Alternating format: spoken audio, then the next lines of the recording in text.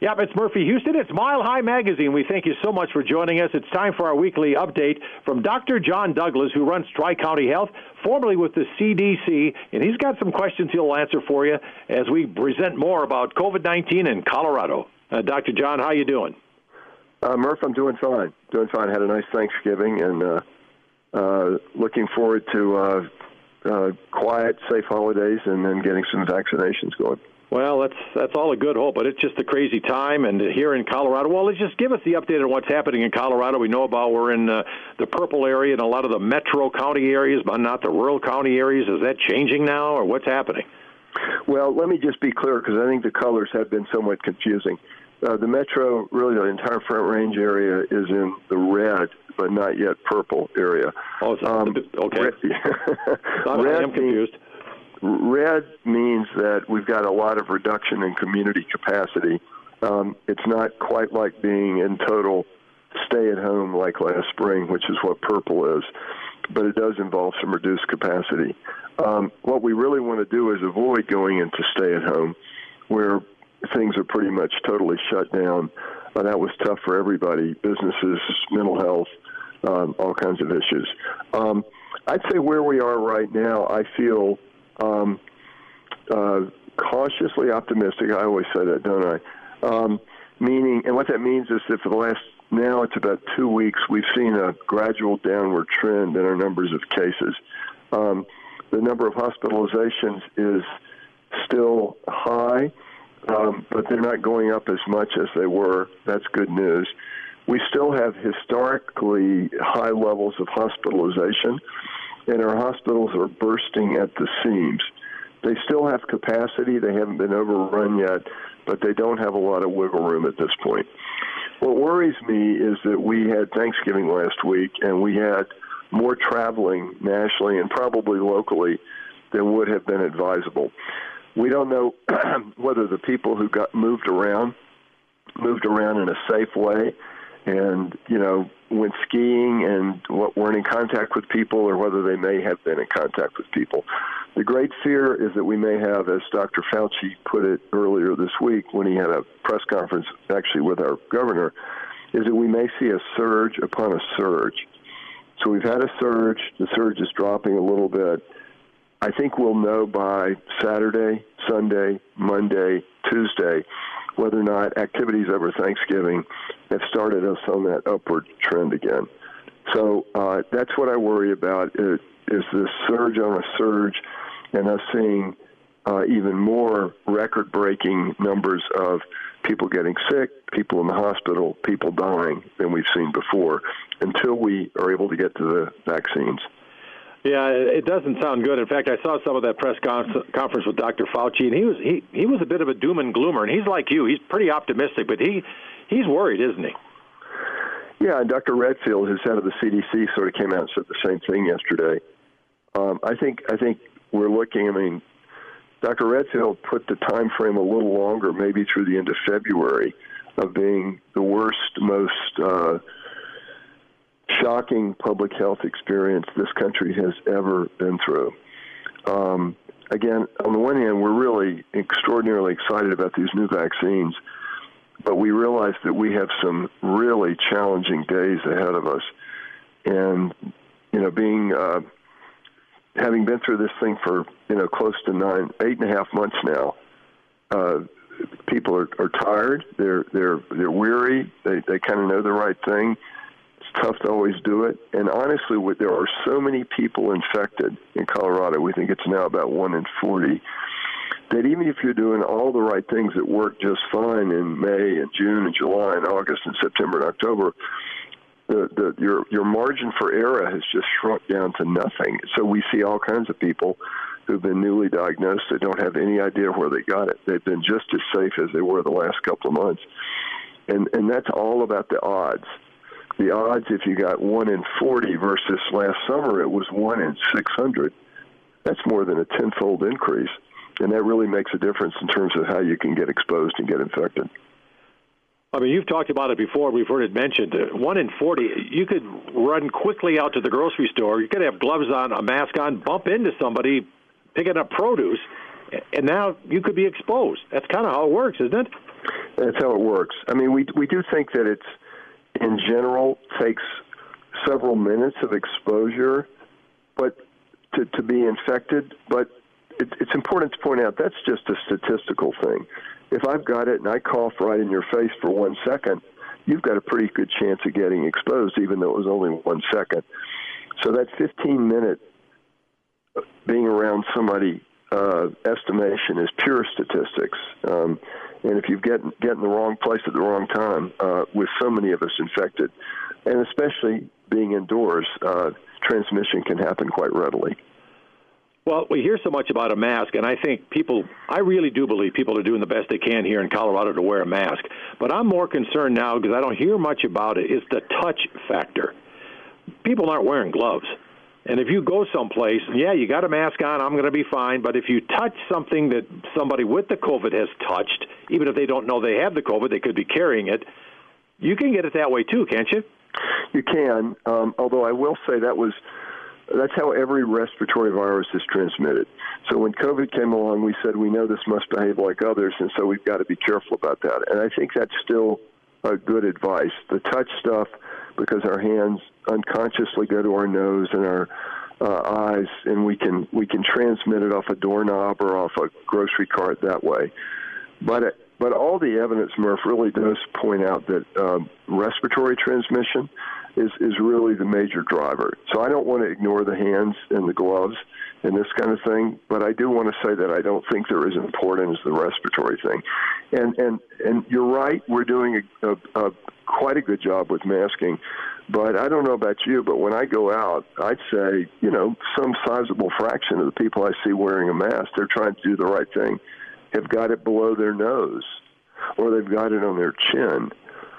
Well, the chin is not a source of transmission, and if you aren't covering your mouth and your nose and covering it, reasonably tightly, it's not really doing you very much good. So a mask, again, around your neck is a good intention, but it's not going to be effective unless you've got it pulled up over your nose and your mouth. Yeah, that's very important. I know that. And even if you got to sneeze into the mask, right? Absolutely, because the mask it's going to get kind of grubby, and when you go home, wash it out. You're supposed to wash them. That's why you have a mask. Yeah, wash the mask, or if you got those other paper ones, you throw them out after a day anyhow. You're supposed to do that, wearing one a day, aren't you? Absolutely. Well, vaccine is coming. What order here in Colorado? Who's going to get it first, and what's the order of presentation there? So we learned this week that the CDC's Advisory Committee on Immunizations recommended what we've been thinking about anyway, which is that healthcare workers ought to be first in line. And that second in line, the CDC says, ought to be residents in long-term care facilities, those frail, often elderly people who've been so devastated when you get an infection in your facility. We know that we're not going to get enough the vaccine right away to cover everyone. So we're going to be working with our hospital partners to figure out how to strategically inoculate the very most high-risk people first.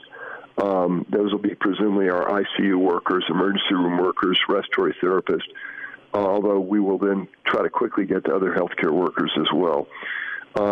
We're waiting for the FDA to make its data review conclusion. We expect that may happen as early as a week from now, maybe even 6 days from now. We are told that as soon as the FDA makes a decision and authorizes an emergency use authorization, an EUA, that we're going to get vaccines shipped out to Colorado. Tri-County is one of the places that's got one of the cold freezers that will store it. And we'll store it for distribution to hospitals around the region so they can begin to inoculate their staff. Sure. If all goes well, the next week we may hear that the other vaccine, the first vaccine is the Pfizer vaccine, the next vaccine is Moderna. They both are what are called RNA vaccines. We may hear that one's been approved as well, and that's going to really in some ways double the flow of vaccine. Now, I don't think we're going to get through our healthcare workers and long-term care facility workers immediately. It may take us through into January to get through that. Yeah. And then we'll start moving into other groups. such as folks that are considered essential workers, people in grocery stores, teachers, people in Amazon fulfillment centers that are having a lot of contact with the public. Then we're going to get to people that have got higher risk of getting sick, people not in a long-term care facility, but people like me, I'm old enough to be, quote, at risk, or people with various underlying illnesses. And then when we get through that group, hopefully we're going to have enough vaccine to supply. Dr. Fauci says maybe by end of March, April, to start vaccinating the general population. So that's kind of how the playbook looks at this point. And that doesn't look too bad. I did hear a push, though, the other day, all these people that have been in the trials and those that received the placebo vaccine, and, you know, they thought they were getting the real vaccine, and I don't know what they thought, but they think they should be one of the first ones to get it because they put their life on the line to test this stuff. Yeah, I think there's a really good argument to be made for including them high up the list. I wouldn't put them probably as high up as the healthcare workers and long-term care facility workers, but I do think that they deserve to be included early in the game. In the Colorado model, by the way, those people are considered to be in the same category as people like me, over 65, or people with underlying disease. So they're up there. They're just not at the very, very top. Well, they should be up there. I think they, took it for us a little bit to test it right away, and they should get a little help with that. Absolutely. We would not know what we know now if so many people hadn't rolled up their sleeves and done a really brave thing to help the rest of us. Yeah, amen to that. Now, I did hear Dr. Fauci say something that was kind of scary, too, and Dr. John Douglas, by the way, from Tri-County Health, joins us again this week on No Copay Radio. He said that if at least 70, maybe 80% of the population does not get the vaccine, two-shot process, it won't make any difference. It won't help unless 80% of people take it.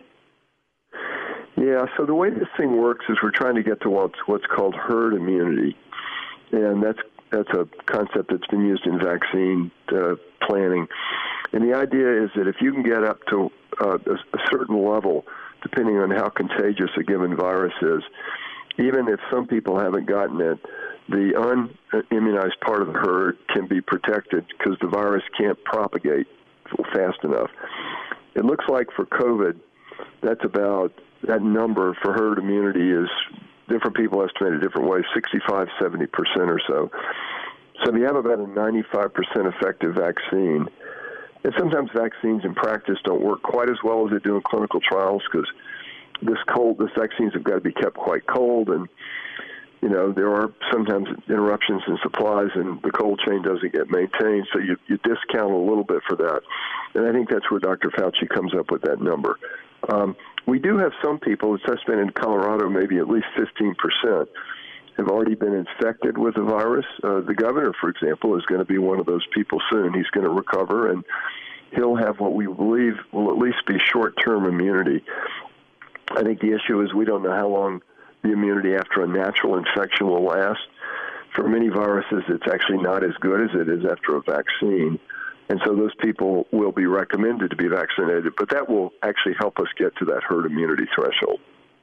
Well, that's what we have to do, so make sure and plan on taking it. I'll be curious to see if people have any side effects from the first shot, if they'll come back for the second shot. What do you think about that? I think that we always worry about side effects creating concern. I think one thing we've got to continue to do is we message about this. And a lot of people in the vaccine trials have actually been saying this. I got a headache and I got chills and my arm hurt like hell, and I'm really glad because that means I got the real thing. Yeah. And what all those things mean is your immune system has taken the bait and it's starting to process. And so on the one hand, hurting, and having to even be in bed for a day, which is no fun, could be seen as a bad side effect. On the other hand, it could be seen as, right on, my immune system's working, that's great. Oh, I love that. I'm on the right trail. That's a good thing. Don't know how we do this without Dr. John Douglas from Tri-County Health, formerly with the CDC. I know you're busy and you're working hard to protect us, and we appreciate that very much. Okay, Murph, great to be with you. Thanks for including me every week. Oh, yeah. Well, we'll talk to you next week for another update. You're on top of it. We appreciate it. Thank you, Dr. John Douglas, Tri-County Health, formerly with the CDC. He's here every week to update the situation more close to home. You hear a lot of national stuff, but he takes care of Colorado pretty good. And thank you for listening to Mile High Magazine. Enjoy the rest of your weekend. I'm Murphy Houston. We'll talk to you next weekend.